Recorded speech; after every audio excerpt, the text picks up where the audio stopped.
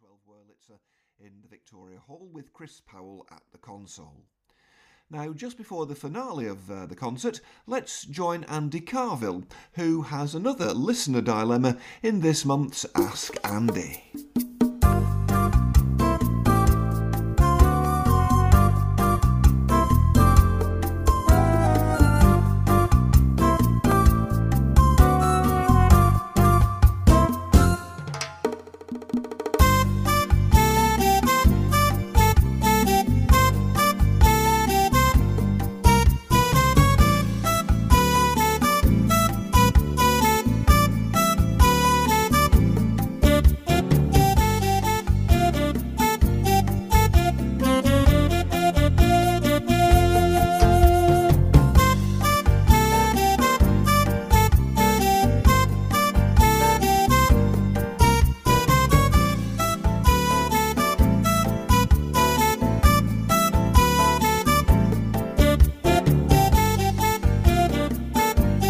Well, we had a question from a Mr. Hemmings, actually about using the accompaniment styles that you find on, well, just about every instrument these days, digital instruments anyway, be that an organ or a keyboard or even a digital piano that has the rhythms.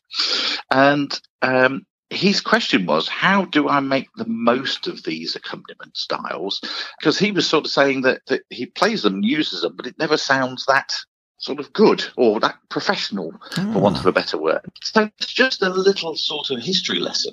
When I first started in this industry, way back in the dark ages of the sort of late 70s, there was just some new features starting to appear on organs at the time. Really, there was only organs or there was acoustic pianos. And these new features were designed to make things a little bit easier for the beginner to play. And so you used to have a good old rhythm unit, a rhythm drum section playing away, and then you could add some extra parts in. And all the manufacturers at the time had different names for these parts. I remember I used to work for Gem in the late 70s, and they used to call them extra men. So you used to hold a chord down and you'd have this sound, sort of perhaps an arpeggio or some form of sort of extra backing going on with your left hand. Frankly, if you look back in the day, it didn't sound that good. It sounded like an early sort of Atari computer noise, really, to be honest. But it was novel and it was a bit of fun, and used in conjunction with things like single finger chords, etc. You used to be able to play some simple tunes quite easily, and all these things would happen automatically around you. That's how it all started. And as I say, I remember Baldwin had phantom fingers, I think they called them, and Lowry had something called the Genie section, which added all these extra things in for you.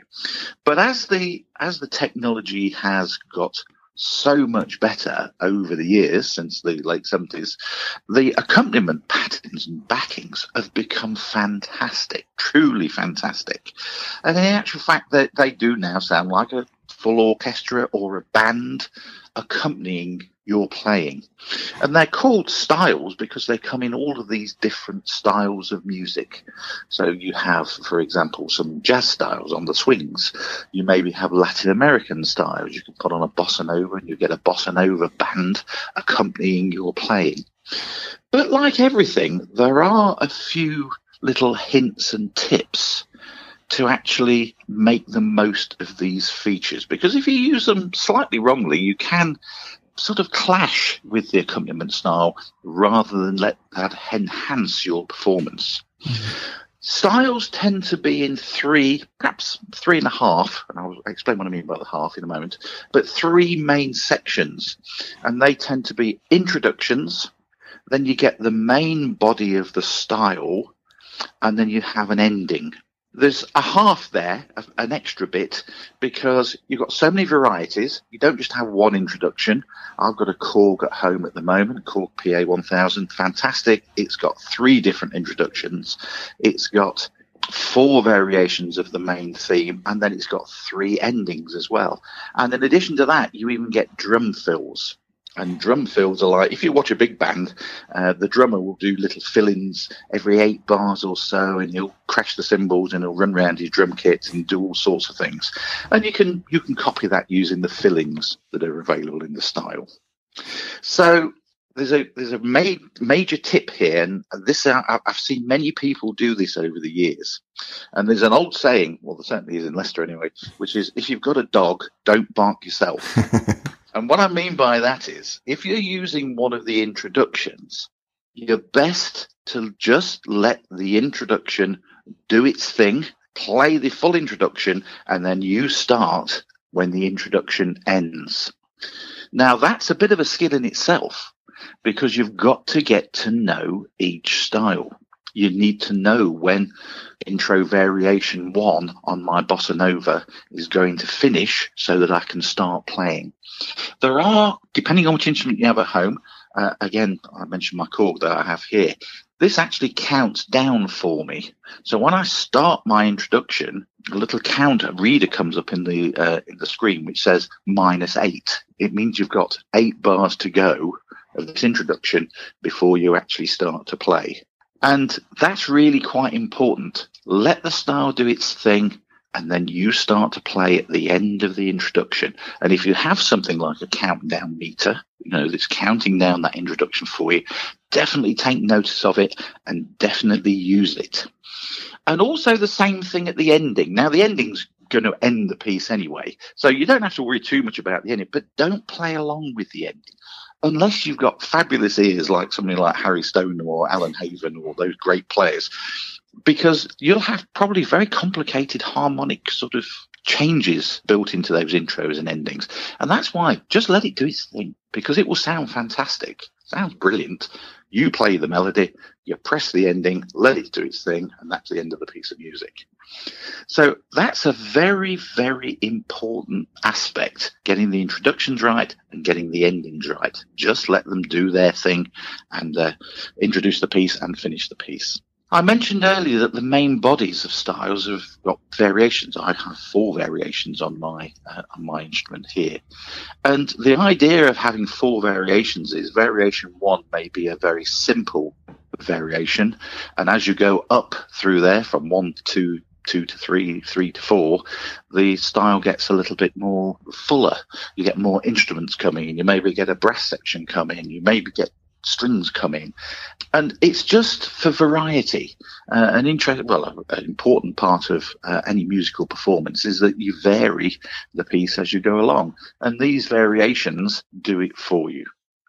And don't think that just because the variation number 4 on my keyboard is the fullest, that's great, that's the one I'm going to use all the time. Do use the simple ones, because it just adds a lot of contrast into your playing. It's quite important. And I mentioned fills. The fills, as I say, are really good. And if you watch a real drummer, they put fills into their performance. But don't overdo them. That's another very common mistake that I see lots of people doing. It's almost like they play a fill every 2 bars or something along those lines. And frankly, it just gets too much. So think about music perhaps in an 8-bar sort of cycle. Perhaps use your fill, perhaps change your variation at the end of those 8-bar cycles.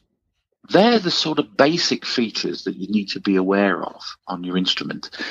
The most important one, though, we touched on, is the intros and endings. Let them do their thing, and you start to play at the end of the intro. Some more advanced features, just to touch on, and this may not be available on your instrument, or it may be available on your instrument. It's something I can do on the one I have here. And that is actually, you can rebalance. You can even get into the style and rebalance the things and take parts out if you want to.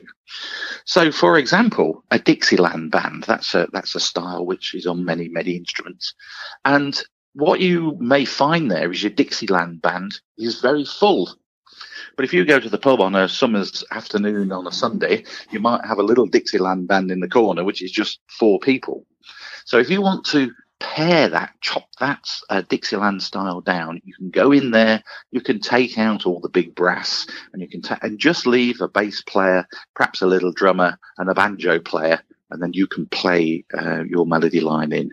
Again, it's just good for variety. So I hope that that helps Mr. Hemmings, and I hope that gives a few hints and tips on how to get the best out of the style department.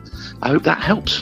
Thank you very much indeed. Andy, appreciate your time once again, and we'll ask Andy again in the not too distant future.